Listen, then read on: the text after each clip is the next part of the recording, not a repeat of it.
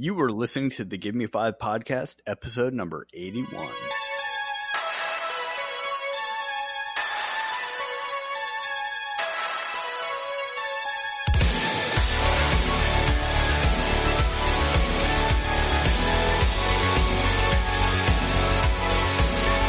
This is the Give Me 5 podcast, a semi-entertaining show about very entertaining things. My name is Jimmy, and I've got a lovely bunch of coconuts. Deedly deedy. I am joined always by Greg. I have never eaten pork rinds. Never have. Man, that's weird. And Rob, that hurts who my is heart. currently eating pork rinds. That hurts my heart, Greg. So do pork rinds. No, they don't. They're delicious. On the Give Me 5 podcast, I agree with Rob. We discuss entertainment, pop culture, a little bit of nostalgia, and pork rinds. Pork rinds. This week, we've got an update to a previous topic, a review of the short fan film Michael vs. Jason, Evil Emerges, and an interview with our friends, a synthwave act out of Orlando, ACP Pro, and they're here to talk about their new album, and stick around to hear the new track Ravens vs. Wolves. Spoiler alert, it's amazing. Yeah, so spoilers. Speaking of spoilers, Jimmy spoilered the lovely song we're going to play. Probably not a lot of spoilers this episode. We're I didn't only spoil covering or anything. You said that you were going to spoil how good the music was. Fine.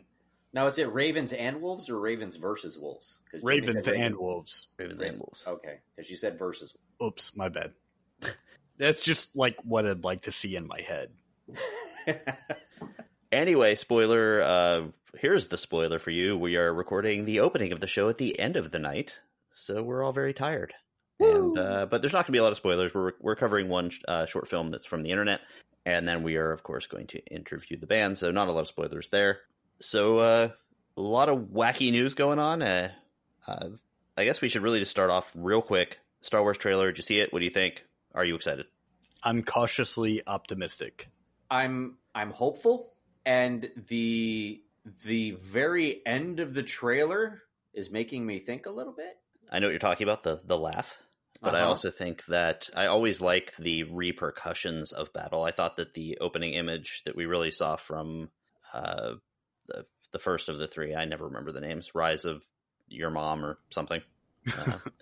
Rise of Salacious Crumb. What was it? What's the first one? The three? The Force Awakens? Force Awakens. The Force Awakens. Thank you. Thank you. I liked the crashed Star Destroyers on Jakku. Mm-hmm. I remember that, but not the name of the movie. I thought that was kind of a cool image, and the crashed Death Star was kind of neat on Endor, which I thought that was just a cool visual. So That's no moon. It is no moon. So yeah, very excited about the movie. I just hope that they just Don't F it up. Yeah, pull that thing out of the graveyard. it's just the sheer amount of like getting rid of established storylines in the last one and poo-pooing it.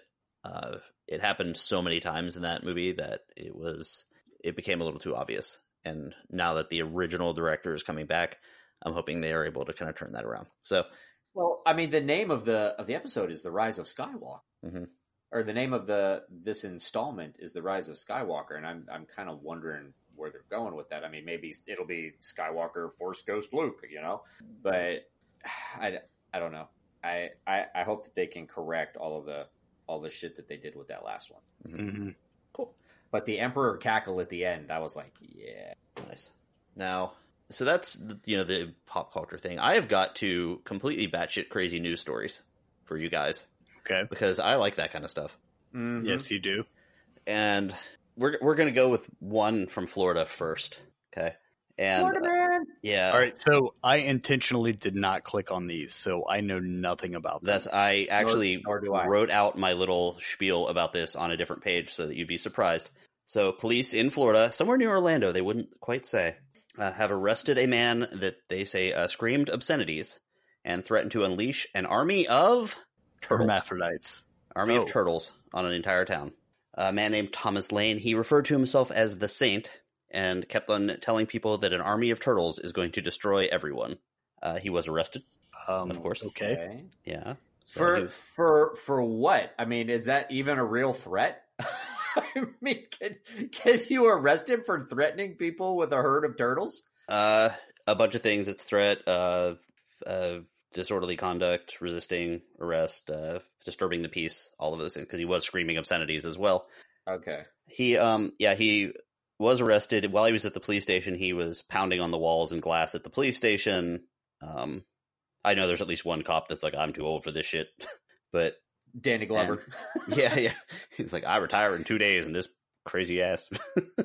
So he eventually left the police station. I'm not entirely sure how that happened, but he did leave the police station. And he went like, get the hell out of here. Yeah. He went to a 7-Eleven where he continued yelling at customers, then called 911 on himself again. And then as the police were arresting him a second time, he was telling all of the people within his earshot that they needed to leave now or you all be sorry. You fucked with the saint. And he also continued to shout obscenities while warning passersby about the impending army of turtles. Oh, God. Now, oh. Yeah, so, I mean, he was very stressed out. It is very hard training a army of turtles and getting them to march in line. So you have to understand that, plus he had to knit the little bandanas and knee pads for them and get them to use swords and whatnot. So that was the first story that was sent to us, actually. Man. And thank you. Thought they were Ninja Turtles. That to us. Yeah. And the other one, I have read this story multiple times and I'm still shocked it is not Florida, because this is about the most short of one of these people actually having sex with an alligator while eating a key lime pie. Like, this is about the most Florida story I've heard that was not Florida. This was in Eau Claire, Wisconsin. Okay. And there's a tweet from the Eau Claire Police Department. Here's the tweet. I will read that in full. Last night, shortly before 8:30 p.m., officers were called to Walmart for a retail theft in progress. They were told a female and her dog shoplifted items from the store. When officers arrived at Walmart, they found the female, Lisa Smith. Okay, look at the picture I put in the notes. How old is Lisa Smith? Like 60, right. 65? Take a look here. Yeah. This is 2 weird-ass stories. So, Rob, you are pretty good with the anatomy. You say 65? I'm going to say 400. 46 years old. Oh, my God. Do not do meth. Do not do meth, guys. Don't do meth. That is a hard life right there. Wait, she what? Say it again. 46. Oh boy. Yeah, don't do meth. Okay. Anyway, so she was screaming in the entryway of a Walmart and trying to catch her dog, Bo. Not pictured. They also learned that her son, Benny, was in the store causing problems. So I'm going to break this down a little bit. So, hold up. Benny looks like he's had his nose broken a couple of times. Yeah, it is definitely sideways. Yeah. Yeah. So the story is that Bo, the dog, was not on a leash and was running around the store. Smith, who was the mom, the 46-year-old that looks 987, was asked to leave and take said dog. She kind of was like the dog was running around. She was like kind of tearing apart shelving to try to get to the dog, or like clothing racks or whatever. But anyway, so she actually left the store and stayed in the parking lot practicing karate. And and then when the police arrived, she moved her karate practice to kicking the police cruiser. Oh my God. Just wait. You okay. Say, like, you're already at the level of laughter and you haven't even gotten all of it yet. I don't even. The son, Van, he then proceeded to take off all of his clothes in the Walmart and exposed himself to some other customers and tried to put on some of the clothes that were like on a mannequin or on a shelf or something. When police approached him to, of course, arrest his naked ass, he tried to run them over with a scooter. What? Yeah. Like a kid's scooter, or like, one of the Walmart? I think the Walmart, one of the Walmart, carts? like powered, like carts. Yeah. Okay. So tried to run over the police. So we got that. Also, in the midst of all of this, the dog Bo decided to grab some snacks from the Walmart, and and the dog was running around with a box of Jiffy cornbread muffin mix in his mouth, and tried to run out of the store. Like with the Jiffy cornbread. The dog was shoplifting. Yep. He really wanted some cornbread. Yep. That dog, when you got the munchies. I just think that's so funny. The dog walks into a store, could pick anything he wants. The dog could have had pork rinds and decided the box of Jiffy cornbread muffin mix. Now that makes sense because that is always on the bottom shelf, but still, that's a weird one. So anyway, Van, the son, was arrested for lewd and lascivious behavior, being naked in a Walmart. disorderly conduct, and retail theft. The mom was arrested for disorderly conduct, of course, resisting arrest, and misdemeanor bail jumping. So apparently she was already in trouble. And was the dog arrested? However, the police actually did make a statement. They did say the dog was not charged, but we did issue him a warning for theft. Good. So the dog was issued a warning. Naughty Bo. Yeah, people do give the police a hard time, but they do have to deal with fuck-ups like this, and I just thought it was funny that they at least had some sense of humor with it, like, really, like, this is what I have to deal with right now. So feel free to check out the story about Eau Claire, Wisconsin, and the mom and son at Walmart. God. So what do you think? Should we invite our guests on and start talking about some music? As promised, we are finally to the part of the show that I've been so excited about. Guys, I want to welcome the members of ACP Pro to the show. Thank you guys so much for joining us. What's happening? Give me 5. What's going on? Hey, guys. So we've got Welcome. Seth and Vlad with us. This is Seth. Vlad. Yeah. It's really an honor, guys, because I say this in all sincerity. I am also a fan. Well, we really obviously appreciate that, man. I mean, we are kind of weird guys when it comes to this music thing, so we're not ever sure if like what we're doing is just stuff that we're both geeked out about and no one else even has access to in some kind of way. We're like, is this really just something that we're digging on? But it seems like that's not the case. So nice to know. I can understand that. I feel that way about this podcast, but I feel it's kind of similar. If you guys are just kind of jamming and making cool shit, then that's kind of what we do. At least we hope it's cool shit, but there are people out there like us who dig what you're doing, so please keep it up. Yeah, well, that's much appreciated, man. We're super inspired when we hear things like that, obviously. So it helps you not to question your direction and stay creative, rather than saying, well, we should try to switch this up because it'd be so much easier, appeal to the crowd if you just make this that move, and there's always that tension. It kind of leads me into my first question. So Seth, I don't know if you remember when I told you this after your show. You asked me what I thought, and I told you that it reminded me of everything that I had enjoyed about first discovering the electronic genre, and it with the sampling in there as well, the clips that you guys use, it really took me to a cool place. So that's I find it hard to just describe you guys as synthwave. What would you guys?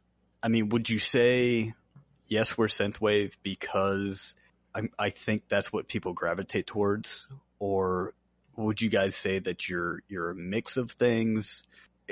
So how would you describe your sound? What you really want them to do is transport you to a place that makes you feel very strong emotionally. Like, it's really like a big pull, it doesn't necessarily have to be the same emotion, but you want, a reaction. And certainly, like, I think we both think of ourselves as pretty well versed in a lot of different forms of music, and in particular electronics. So, we're trying to bring a lot of these different elements of electronic music to the fore when we're producing tracks. And with regard to synthwave, I would say first and foremost that our perspective on synthwave is that really it is modern music that is deriving a lot of its anchoring from the use of synthesizer. But that's the only rule we really kind of like look at in terms of what the genre means. For other people, it's a lot more specific, right? But I think for us and our perspective, it's as long as the synth is present and to some degree prominent, then you're making synthwave, right? And, True. In a sort of additional element to that, you're drawing from some retro like elements, but you're trying to recombine them and make them new, right? So, I mean, if we're working on something, a lot of times it might be the idea of having an influence from, let's say, a new wave band combined with, a John Carpenter score, combined with, maybe a big 90s electronic group like a Prodigy, all the way through to something that's brand new, that's hit the streets in the last few months, right? And we're filtering, or at least attempting to filter, all those things into some kind of a synthesis, to capture a certain kind of vibe. So if you hear that coming through, it's definitely by intent. Good. This entire thing with dividing out into synth wave or dark wave or whatever subgenre you wanna go down, I think I'm not a big fan of it. What I know is that when we set out to do Able Archer 83, which is our first album, what we really looked at was, which is fantastic, by the way. Thank you very much. We really looked at 1980s and specifically 1980s horror film, and this specific, just like a case study of the times and how we went from a B horror film industry to some of the more mainstream horror films of that time. To be honest with you, if you listen to the album, what we really tried to do is lay out a score for a 1980s horror film for the most part. The way that it moves in different sections is very much it's a plot of the film. It's a very much a plot of a whole lot of 1980s horror films, and the way that it moves, it has lighter parts to it. It has darker parts, obviously. And if we weren't able to really go down different avenues, I think we'd be a little upset about that. Yeah. I would hate to do nothing but one style of synthwave music my entire life, because if you look at the 1980s as a whole, they were going through some very, very crazy times. The Cold War was going on. And a lot of people turned to escaping from all of that, not trying to think about the fact that they were dealing with a Cold War and the implications for that. That means they wanted to go and dance. So, there's a lot of elements from the 80s that we wanted to bring into Able Archer 83, and I think it came off the way we wanted it. Yeah. I would certainly agree. It is interesting. The reference to the Cold War, because a lot of the media back then either went completely overboard with the partying, the glam, that kind of stuff, or completely apocalyptic. Right. So we should probably take a second here and just kind of go through this, because I think the audience will find it interesting. Being fans of Easter eggs, not just from the standpoint of growing up with video games, but just always really liking interesting references, right? The title of the album, Wikipedia Able Archer 83, you'll find out that is the name of a military operation. It was a training exercise that was taken on by NATO, spearheaded by the United States, and it was done under the cover of darkness at, prepare readiness for, some nuclear eventuality, right? And the Russian side took it so seriously that they almost launched a first strike on us, because typically we would forewarn them that we were going to do an operation like that, and that didn't happen in this case. Mm-hmm. And so you had this big coordinated effort by all of these Western nations that were allies, and the Russians didn't know what was going on, so they thought it was the real thing. In fact, there was a movie made about it later that wasn't called Able Archer 83. People didn't find out what that was till many years, but the movie was called The Day After, if I remember correctly. Okay. And, I thought you were going to say Red Dawn, but no, okay. No, it was actually a TV movie. And interestingly enough, as the story goes, they aired that movie and then they showed it to President Reagan. And that was the moment when he decided that he should talk to Gorbachev and try to draw down the tensions. Interesting. So the idea of the album was to kind of draw the sense of the horror film and why it had become such a popular mainstream genre when previously it hadn't, into a sort of like almost a Freudian like cause. What were people dealing with? And so we thought it was kind of maybe a catharsis that they would want to go to the theater and watch, this unstoppable force, as we say on Wolf Killer, a faceless evil in a system beyond our control. Like they're watching a faceless evil, whether that's Michael Myers or whether that's Jason or whether that's the mangled face of Freddy, right? And just have this relentless force coming at them for a couple of hours and then be able to walk out and feel the relief that they survived the experience, right?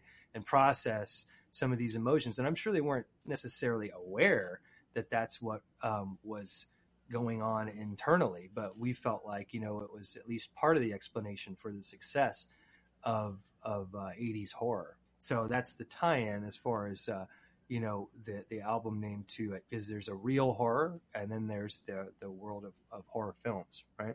Yeah. Wow. It gives me a whole new perspective on your previous album. Well, I should attend to this now, probably. The name, you guys were going to bring this up, but it's probably a good time to mention it, which is that the name ACP Pro actually stands for Armchair Philosophers Production. Okay.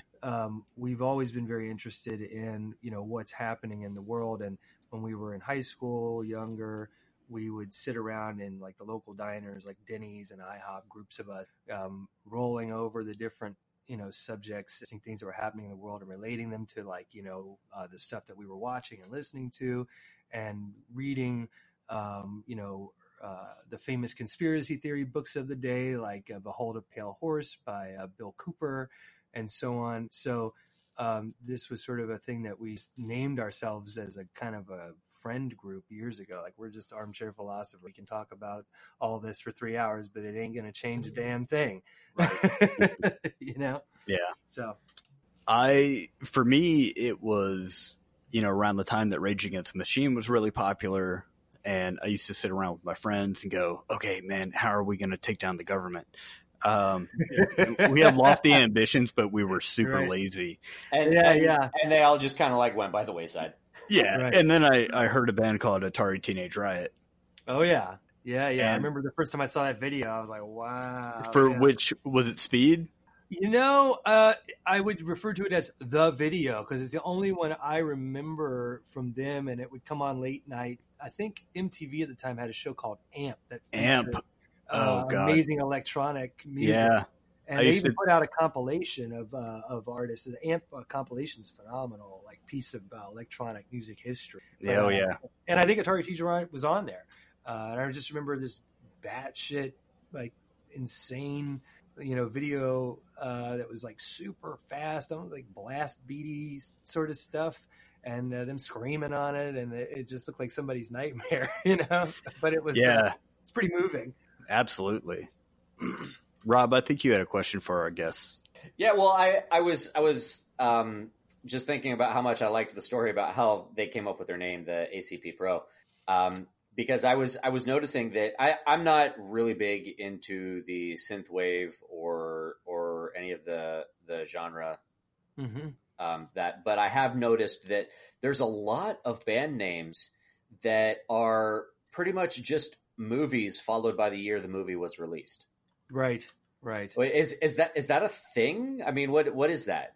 I think it just seemed like it happened organically. I think for us, I mean, it's really almost just happenstance that it has anything in common with that because, A, it's not the name of a movie; it's a military exercise, and B, it actually has 83 in the exercise name. So that was what we were going to use regardless, and so it's coincidental that the album title actually has a year from the 80s in it. But there are a lot of folks that I think want to make the reference explicit, and they actually even put it in their band name, right? Yeah. So I think is a thing to some degree, although I'm not sure how that happened. I wonder if, producers like Jordy at Time Cop 1983, if he was actually born in 1983. Yeah, I think there's a fair amount of that. Yeah. I told you guys we were standing outside of Will's Pub, and we were talking to that really young kid. You remember that kid Lawrence who was walking around with the Moondragon album? Yeah. Hoping to get it signed. Yes. And I was like, yeah, I mean, I was born in the greatest. I'm sorry, I'm getting kind of braggadocious here, but I was born in 1984. Only a little. I mean, it may have been the greatest year for everything, but Rob, I think that's a way of signaling. That's kind of a way of raising the flag, right?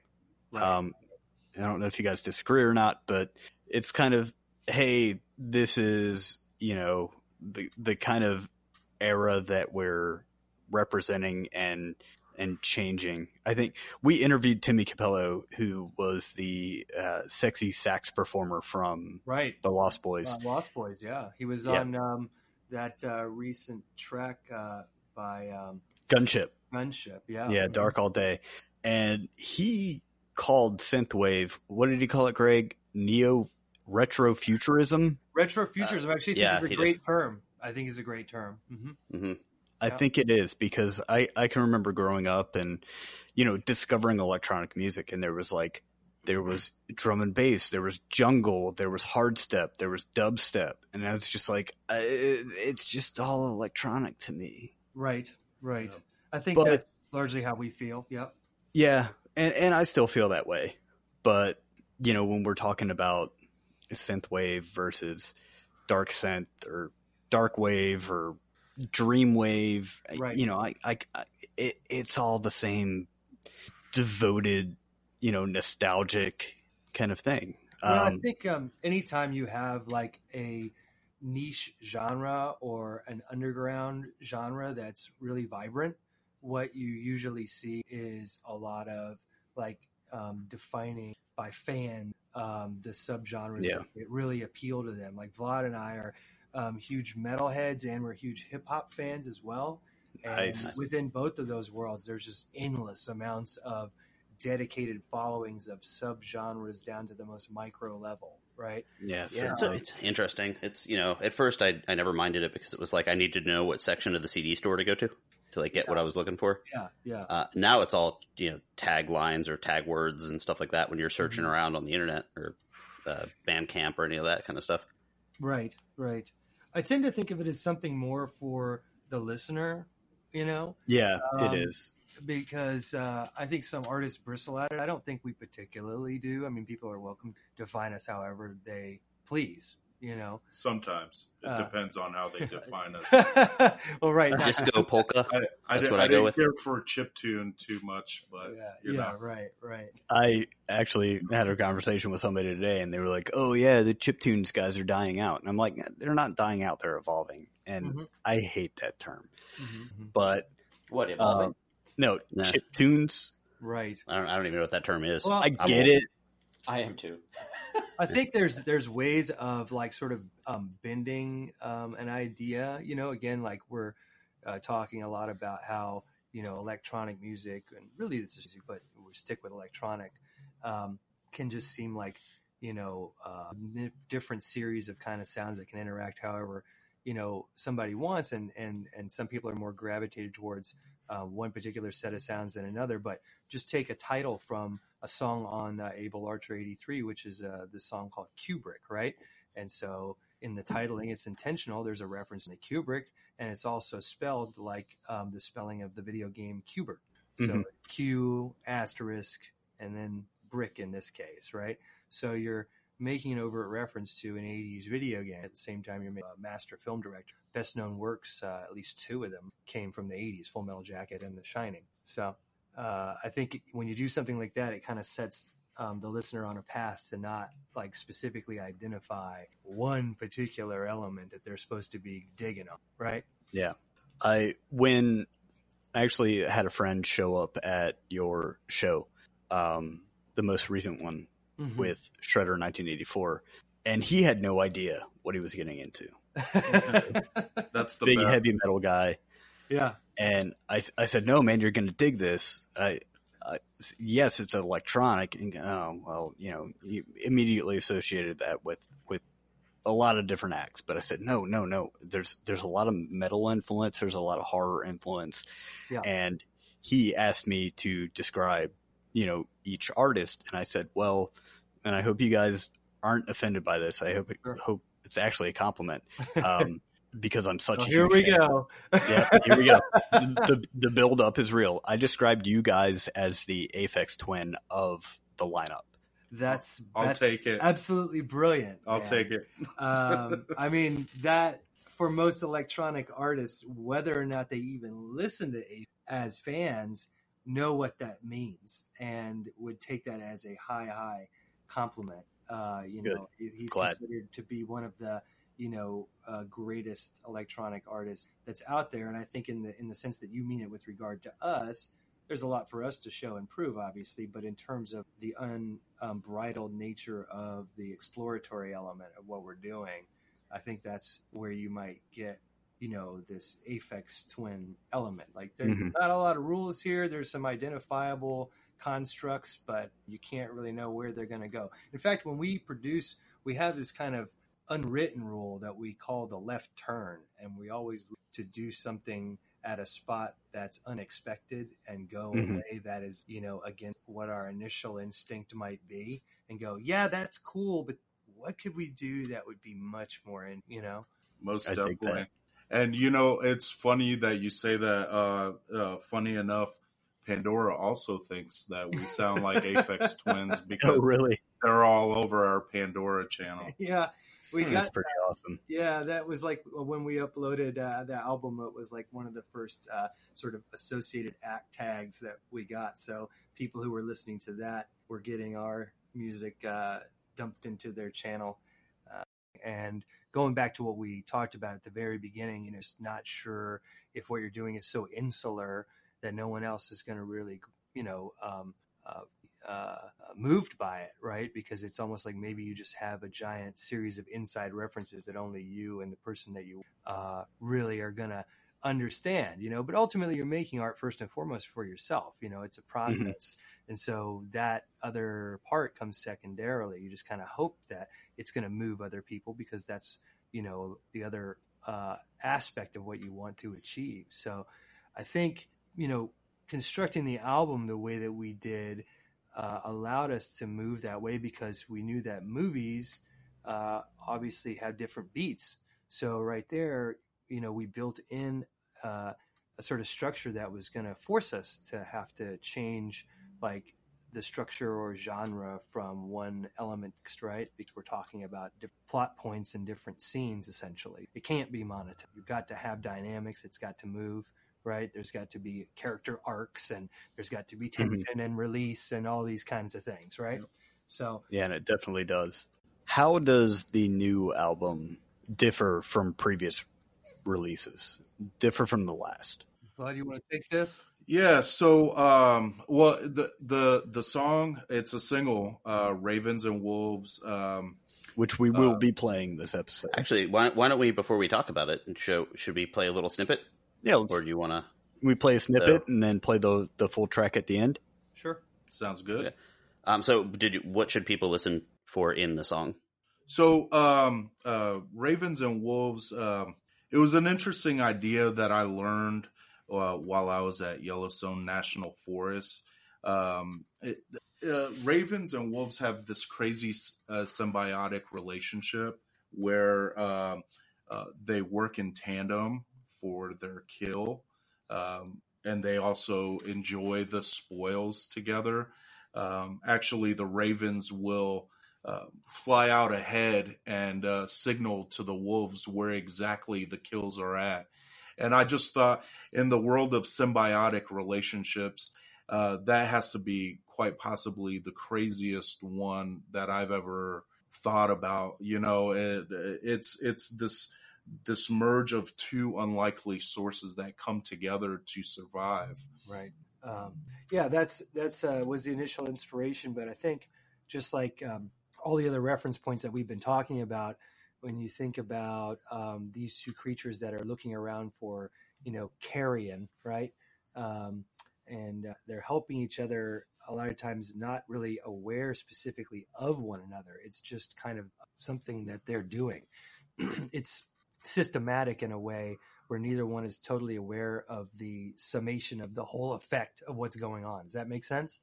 Mm-hmm. Yeah. And so to that end, like, when you look at the world that we live in today and just how crazy the interaction of all these different systems that we have, obviously, the interaction between the political with the internet to the kind of commerce that we deal with, a lot of these things that we're confronting are ones where people are working in tandem, not always to the best ends, but not aware of the fact that they're working in tandem to those ends, if that makes sense. So in that way, the theme and the name sort of fits a lot with, our sort of previous ideas where, you can read it on one level as like, it's ravens and wolves and it sounds dark and, cool, right? Mm-hmm.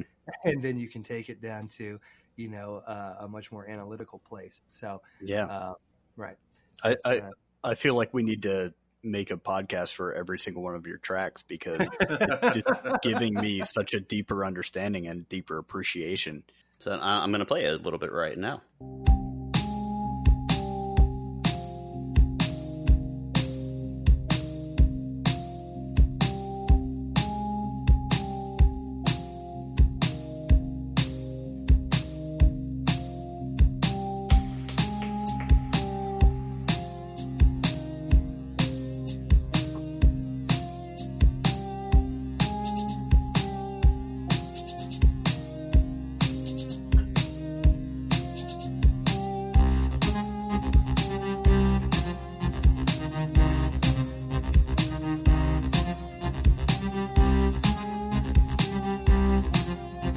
I love the tone to that particular synth. Yeah, it's a wild pattern.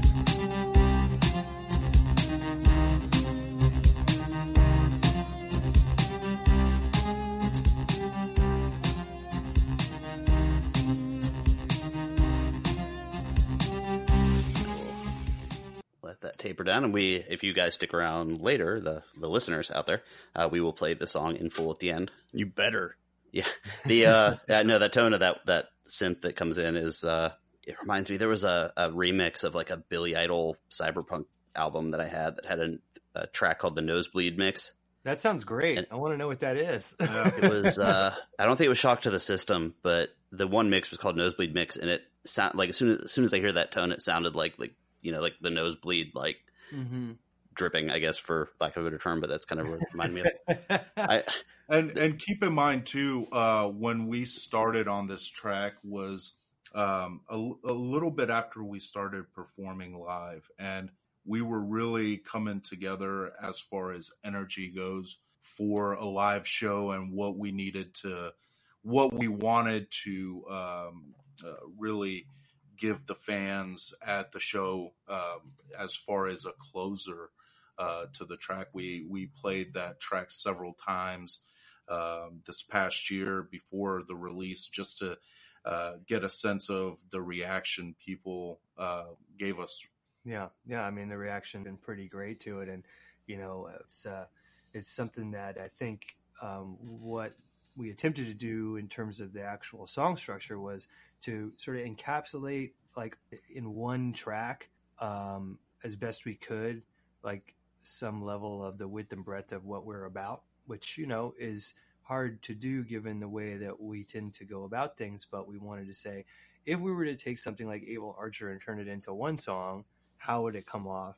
And in addition, be updated based on the other thoughts and techniques we developed since then, and maybe elements that we didn't get to include in the album. Like there's a whole sort of metal ending to the song that's drawn from things like White Zombie and Pantera. So like we wanted to get that element present because those are influences, and I just felt like a good place to kind of like end off big at a show. And I've seen them live, guys, and it's great. Well, we're just up there, trying to stay, focused and kind of out of the way of the music and let people be transported by what's going on visually and what's coming out of that sound system. That's what we like to do. Okay, guys, so I think we're going to close out the interview portion because we also have a movie review or a short movie review to do. Yes, we do. We're going to do a quick round here.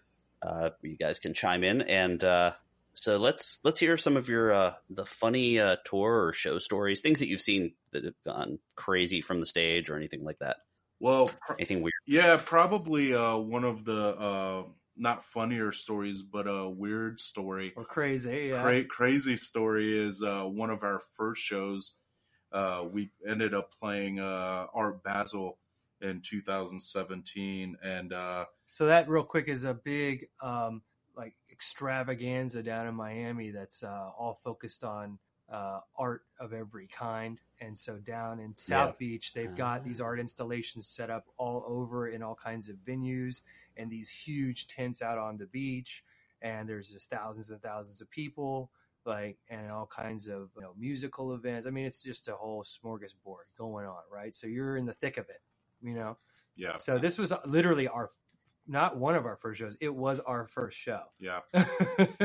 Jeez. Yeah. Needless to say, we had 2 weeks to get ready for the show, and we got down to Miami, and we were working with Red Room Key, this company out of Miami that does live stage performance costumes and dancers, acrobats, people on stilts. Like it's sort of a circus troupe based around, I would say, dancing, but really, there's a whole lot more in terms of what the performers. So anyways, ACP Pro was performing with Gem and the Hologram Dancers along with 10-foot. I know them. Yeah. 10-foot glow in the dark robots. All while we had an S&M live bondage going on on the dance floor. God.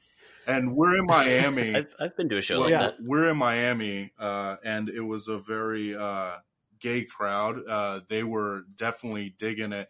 When the S&M was going on, they decided to start having a battle with the performers of the S&M. It was crazy. Yeah. So they all circled up, and there's this bondage scene happening, and meanwhile there's these other guys who were just dancing their faces off, sort of at the bondage performers, as a challenge to see who could get more attention. And we're just over there in the corner, playing the album start to finish to this setting.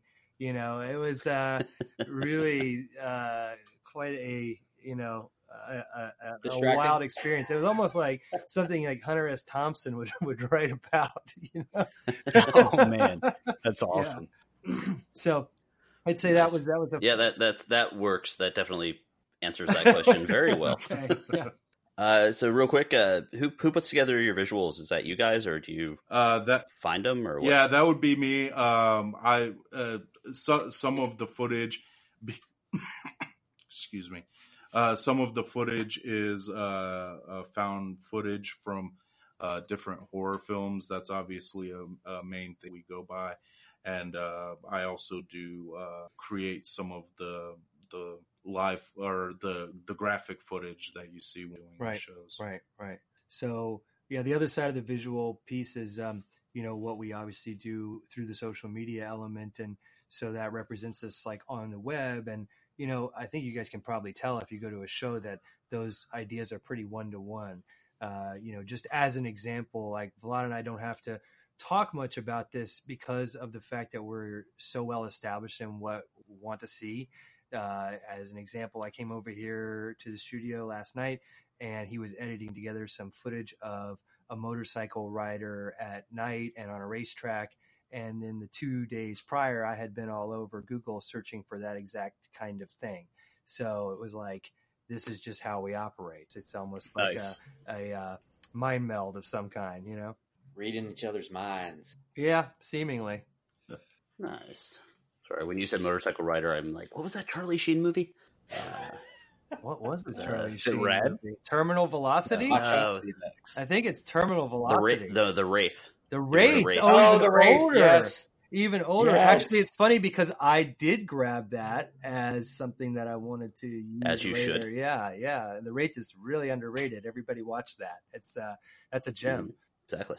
Well, I think let's close out the interview portion real quick with just you guys get to plug what's going on. So what's next? How can people get your stuff? Where can they find you? All of that fun stuff. Let's make you some money. Yeah, what's the best way to support you guys? A direct check written to them. Yeah. Probably, I mean, but a suitcase with $1 million delivered to the studio address. Just message me for details. So we are just in the process of working on a couple of different EPs that will be released, hopefully summer and fall, but we'll see. Those things are moving parts. But in the here and now, we just released our single Ravens and Wolves. We talked about that earlier. That'll be available on any service that you prefer.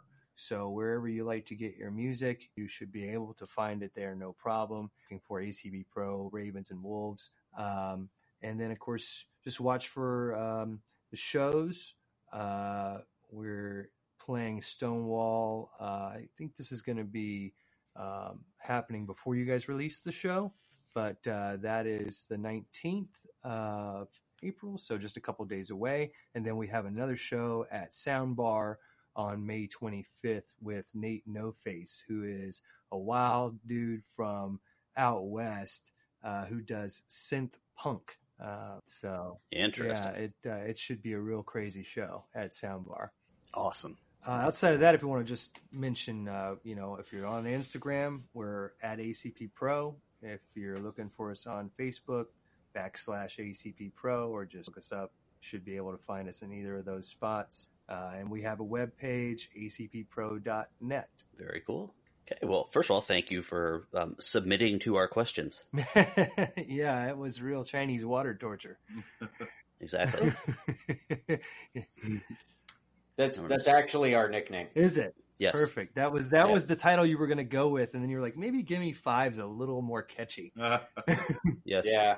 We are going to get into our one pop culture related topic of the evening, and we're going to actually review something a little different this time, which is a fan film that is all about horror and very kind of cool. It's been on YouTube, and we are going to invite our guests from ACP Pro to join us while we review this movie.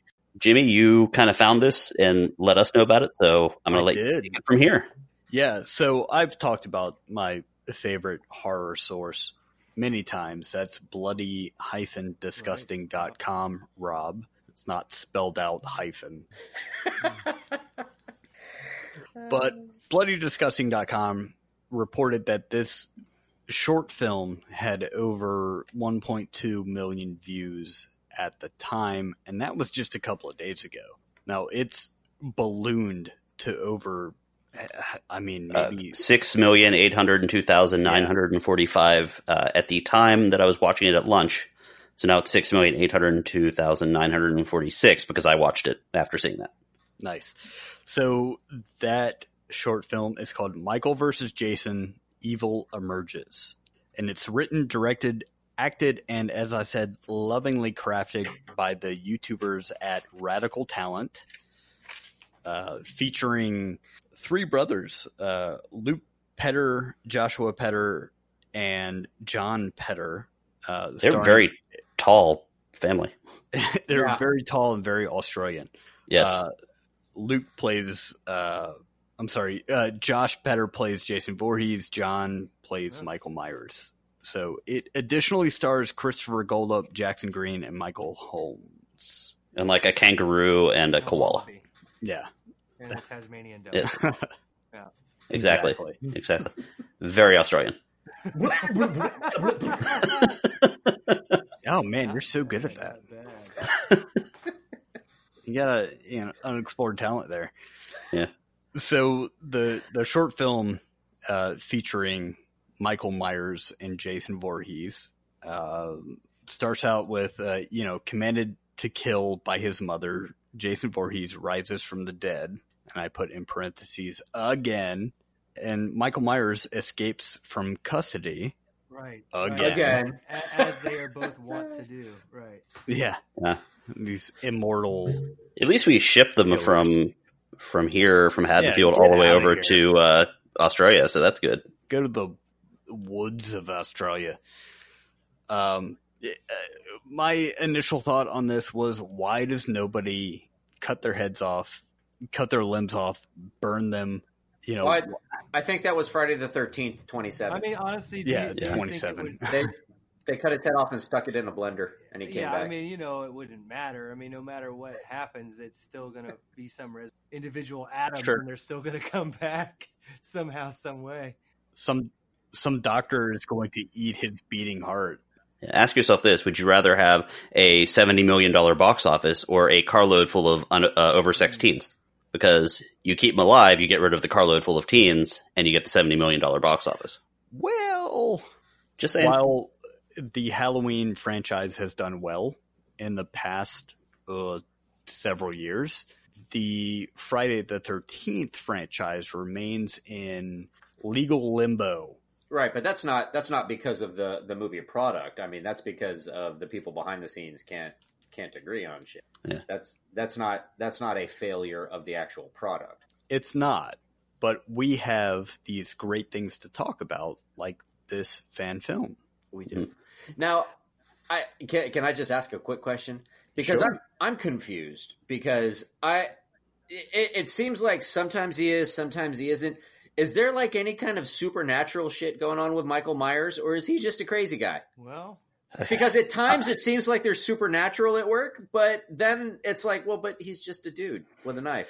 I think, sort of ill-defined, but I would take it from the man himself. John Carpenter wrote Michael Myers' shape. That was referred to in the script. He subsequently times not like defined in nature the shape. He's meant to think you could draw from sense outright. Carpenter represents. Okay. Yeah, because my first impression of this, when I first heard about this, the Michael versus Jason, I'm like, well, Jason's supernatural. He's going to kick his ass. You can't kill Jason. Right. So like we said, at the time that I saw it, it had 1 million views. Now it has 6 million. almost 7 million. Yeah. Well, I think real quick, if you look at the announcement about this movie, there's literally no budget.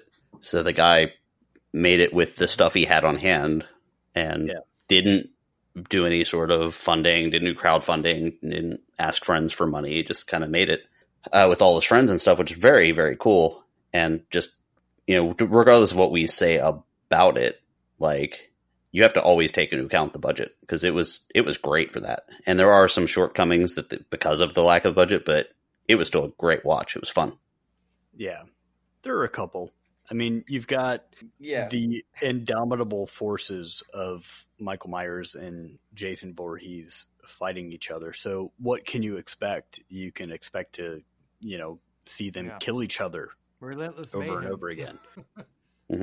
Pretty well choreographed fight scenes, oddly enough. Like, I actually kind of thought they were going to be a little more like just attacking. There was like some actual moves. Yeah, I was thought like, oh, that's interesting. Fight scenes were definitely well put together. My biggest, not that it's a criticism, like as a fan film, I would have thought maybe introduction to how, Jason and Friday come off teenager, going off, getting killed. None of that was present. It seemed like it missed the mark just a. I think what we thought was, like you guys, the main takeaway strengths of biggest fighting element. That was top notch. A fight core, how to do. So that really stood out. That and the costume, extremely well done. I think what Vlad highlighted, Definitely. which would have been a move versus in something. Jason wakes up, kills a couple, shot from behind, a knife, and flash of rain, a flash of a wonder. Exactly. That's had. This is how these films, but that's And then being it's very just picky. kind of because they kind of toss you unless you study. But it was a fan film, so maybe genre folks. it's actually a little crazy. Everyone knows Jason because, I mean, there hasn't been a Friday the 13th movie since 2009, which was crazy to me when I saw that. Yeah. And I kind of take issue with that. Have you guys seen Never Hike Alone? Okay. That's another fan film. And that's actually pretty good. It's really damn good. And a lot of the, criticism that I see online is oh, hey, they haven't made a film in so many years, but there are like good fan films in the franchise that they can't exactly say that they're They can't connected exactly to. canon. Yeah. Well, I mean, I think, it's a great thing that people have to go out and make love. That's just things about go and pull these off with know-how, and the Robert Rada crew. Seems like a lot of these are, you know what? I got a camera. I can figure out how to do these effects, right? That's definitely one of the benefits of cameras getting cheaper and smaller and still being high quality. Is you're going to see a lot of these high quality fan films. Yeah, I'd be surprised if they don't get some kind of. It would almost be inevitable. Oh yeah, especially in Australia. Yeah, George Miller, call him next Mad Max. Yeah, exactly. Yeah. I do have to make a little bit of a comment on their lovely use of ground beef. Yeah. Because I was eating lunch when I watched this, and there was a lovely head stomp that instead of brains, they used ground beef. And my lunch, which was like instant Vietnamese pho soup or pho soup, didn't cut it anymore because I really wanted a hamburger afterwards.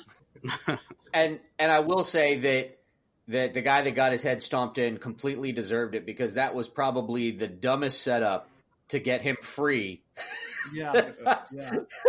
They're like, hey, we're going to kill him. Bring as little backup as possible. Okay? Don't bring anybody with you. Just, you know what? Just come by. In fact, just take his cuffs off. It'll be fine. Just bring him by himself. You'll be all right. And bring a kitchen knife. What? And now it's time for things Jimmy had problems with. Yeah. Just a couple of things. I mean, I know it's a short film, but the fact that they put Michael Myers' mask on him to get him to say something was weird to me. It's like, oh God, you're going to give this guy his power back? And then the other thing that I had a problem with was the kitchen knife that he's so famous for came from a cop that he killed. Yep. Like, that didn't seem like a standard issue knife. Yeah. It was just really weird. And these are like the worst cops ever. Yeah. One of them looked a lot like Lars Ulrich. You talking about the one that got away? The They main ran guy. away, yeah. The main guy. Yeah. I was like, whoa, is that Lars?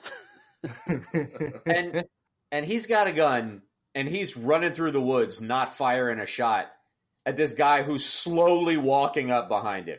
Yeah. Wait, And then he goes and hides behind a tree. What?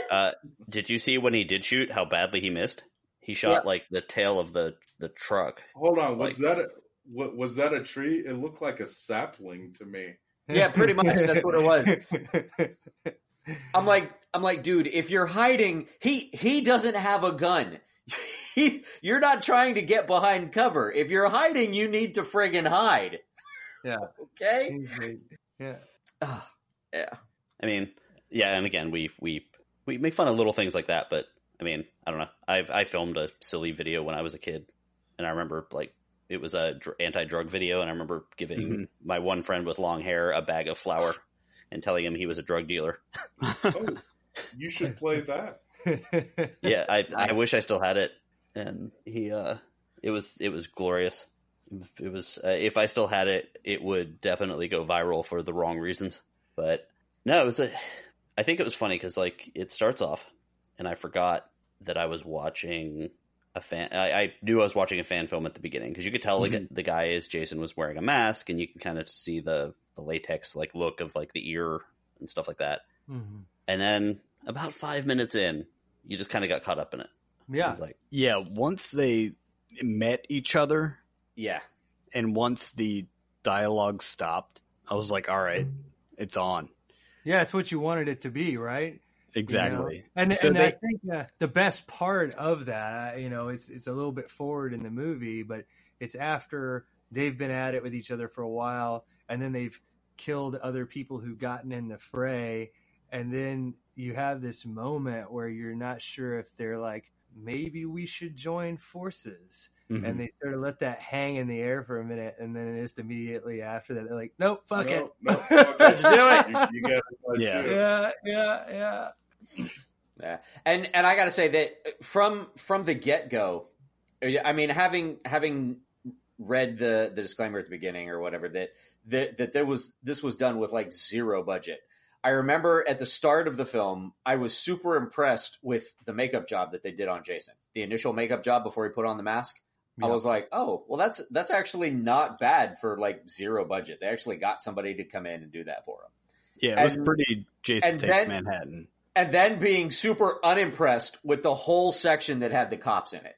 And then everything after that was good. I was like, oh, this is going to be, it's one of those. Oh, wait, this might be good. Yeah, it's like they just needed some bystanders to take out as sort of like, an additional element, because they're obviously not going to kill each other right away. So we got to see some other people just, take a fall, just keep things interesting and remind you that that's what these guys do when they're not, battering one another. But yeah, I thought the makeup was actually, like pretty top notch. I mean, I really thought, if you had like a full movie budget with all of the, lighting elements and cinematography and editing and post that they would have had, that makeup probably would have passed muster without much additional work. Yeah. And they did an excellent job weathering Michael Myers' mask. Yeah, definitely. Yeah. I think the strongest points of that movie overall were, like you say, the look of the characters, the fighting, and that was just, everything you kind of wanted out of those two guys facing off, and the score, which again, I was like, who did the score for this? Because this is like a whole symphonic, arrangement here. I mean, not to be overlooked, and they also did that. At least look like. No, they did. They took that from the original. If you read through the YouTube thing, they actually said that all music is rights reserved to the original owners of Friday the 13th and Halloween. Oh, so they didn't redo it at all. They didn't touch it up or anything. See, they edited it and moved stuff around. Okay, because that's what it sounded. It was like, well, maybe they just had some way of editing this, so that makes more sense. Because I just didn't know how they would pull that off. But I thought, well, this is definitely not exactly the same. But here it is. So that answers that question. Yeah. I was wondering that too. That's why I looked through. It was like, maybe it's not in there. It's it was in an interview about them, because I did a little bit of research about those guys, and they said that, we used everything we had at the time, and that's about it. But, yeah, they mix some like royalty-free stuff in there. Right. Okay. Yeah. Yeah. So it worked. Do you guys know where this is going? I mean, are they going to try to take to the Sundance Festival or anything? I don't know. I think it was just a lovingly crafted, like, one-off. Kind of like Never Hike Alone. Was Never Hike Alone taken to Sundance, Jimmy? Yeah. I don't think so. Okay. No. It's funny that as important as Sundance is, and getting that little logo with the ivy and stuff like that. But yeah, the little YouTube has kind of made it so that you, on these smaller films, you don't have to. Yeah. So, anyone else have anything they'd like to add? I actually have one thing that I will add, because after watching this, I noticed on my YouTube feed that there was another Michael versus Jason that was made in 2015, and I went and checked that one out. Have you guys seen that one? No. I did not. I have to say that as far as the fight choreography goes, this one was far superior. It was a much better fight scene, much more gratifying, very, very much more fun to watch. Yes, it was more fun to watch that one. The other one, however, did have much better like musical editing. Like they used the Friday the 13th and the Halloween music or the little cues much more effectively in that film than they did in this one. That one is by Trent Duncan, if you want to look that up out there. Yes. And if you haven't seen the other Jason movie, you should check that one out, Never Hike Alone, because that one was actually... Yeah, I'll definitely have to watch that. And it's the first time I've heard about it, so... But there were definitely things in that one that didn't make sense either. Maybe some of that, just borne out by the fact that, I don't know how long that movie was, but when you only got 30 minutes, it's like, dispense with the formalities. We got to get to it. So let everybody else worry about, the suspension of disbelief element of a cop having a kitchen knife hanging around. He just pulls it out and he's like, going after Michael with it. The first time I saw it, I thought it was serrated. I thought it was a bread knife. I think there were like 2 of them. Okay. Which was a weird beef continuity thing. Yeah. The old smoking lunch lady. That's not a... Want some roast beef. Oh. Fantastic. Yeah, that's not that's not a standard issue knife for a police officer. Have you ever been to Australia, sir? You know, I mean, have not. You got to think, man. I mean, they do have one of the most famous knife lines ever that comes from that is true movie. So maybe they just all roll like that. You know what I mean? That's you call that a knife. That's not a knife, right? I mean, that's how they get down. That's a knife. Nice. Well, that was Michael vs. Jason, available on YouTube. And now I think it's time to put our guests on the spot with our Give Me 5 question. All right, guys. So we like to surprise our guests with our 5 questions. And that's definitely a surprise. Surprise yourself. It happens. I'm trying to think of something like weird ass. Like, let's... Yeah, I did. 5 ways the communist insurgency. That's like a scene out of Wayne's World. Yeah. No, let's do it again. He just referenced Wayne's World on our show. We never do that. And dude, well, when you said a bunch of random stuff, made me think of that scene. And you guys ever seen Airhead? Oh yeah. Yeah. Yes. Or they're like make their demands, and they're like, "We want naked pictures of B. Arthur and a football helmet full of cottage cheese." Yeah, exactly. Pip. I'll just ask it directly. What are the 5 things that greatly influence the style and direction of ACP Pro? Definitely films. If you were to go into music, I couldn't name 5 bands, but I could possibly name like 5 genres that influence us. We try to cast a wider net, I would say, than that, you know. So I think we're talking, the root from the standpoint of this group, as far as films go, is 80s. So let's put it. I'll break it down this way. So ACP Pro is a food item that you are trying to cook. What are the 5 ingredients that get mixed into that bowl? Okay, a food. Right, it's 80s horror, but also cinema more broadly, but definitely 80s horror is the root. And then we're gonna go metal, and we're gonna go with electronic music, and we're gonna go with hip hop, and naked pictures of B. Arthur. Obviously, you have to have that because that's inspiration, and a heavy presence of new wave influence. As far as where we're drawing from in terms of a retro 80s element. So you have these broad genres, and then you have some more specifics in terms of like era that we try to, combine into the mixing bowl, if we're going to stick with that metaphor.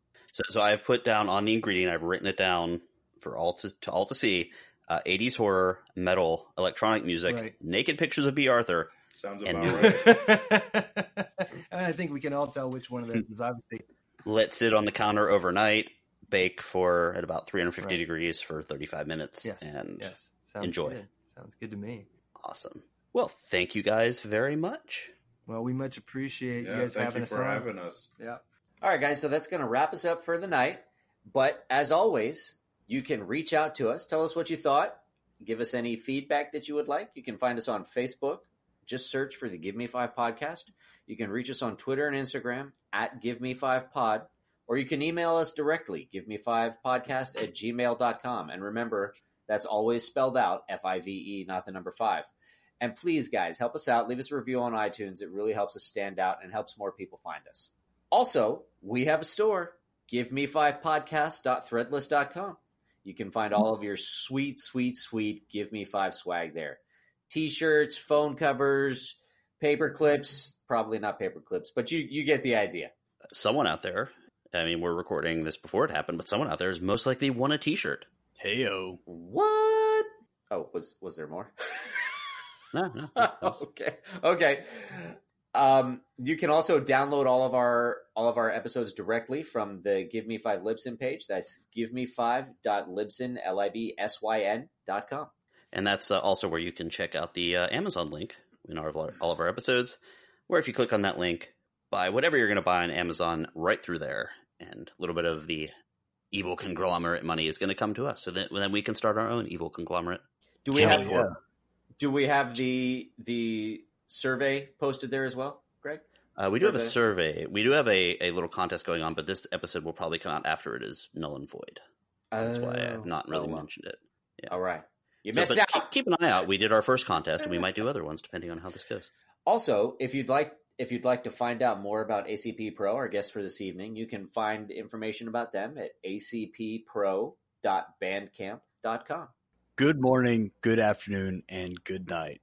Thanks for listening. And now the world premiere of Ravens and Wolves by ACP Pro, available on Bandcamp and your favorite streaming services.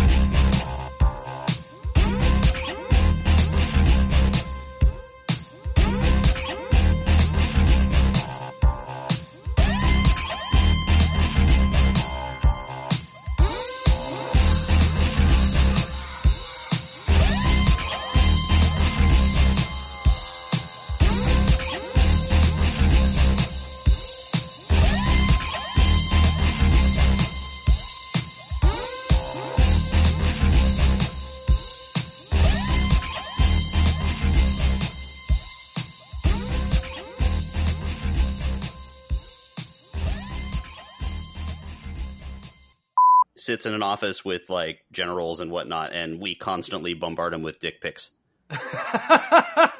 Fantastic. Because we're that kind of friend. Yeah. Oh, Yeah. Jesus. It's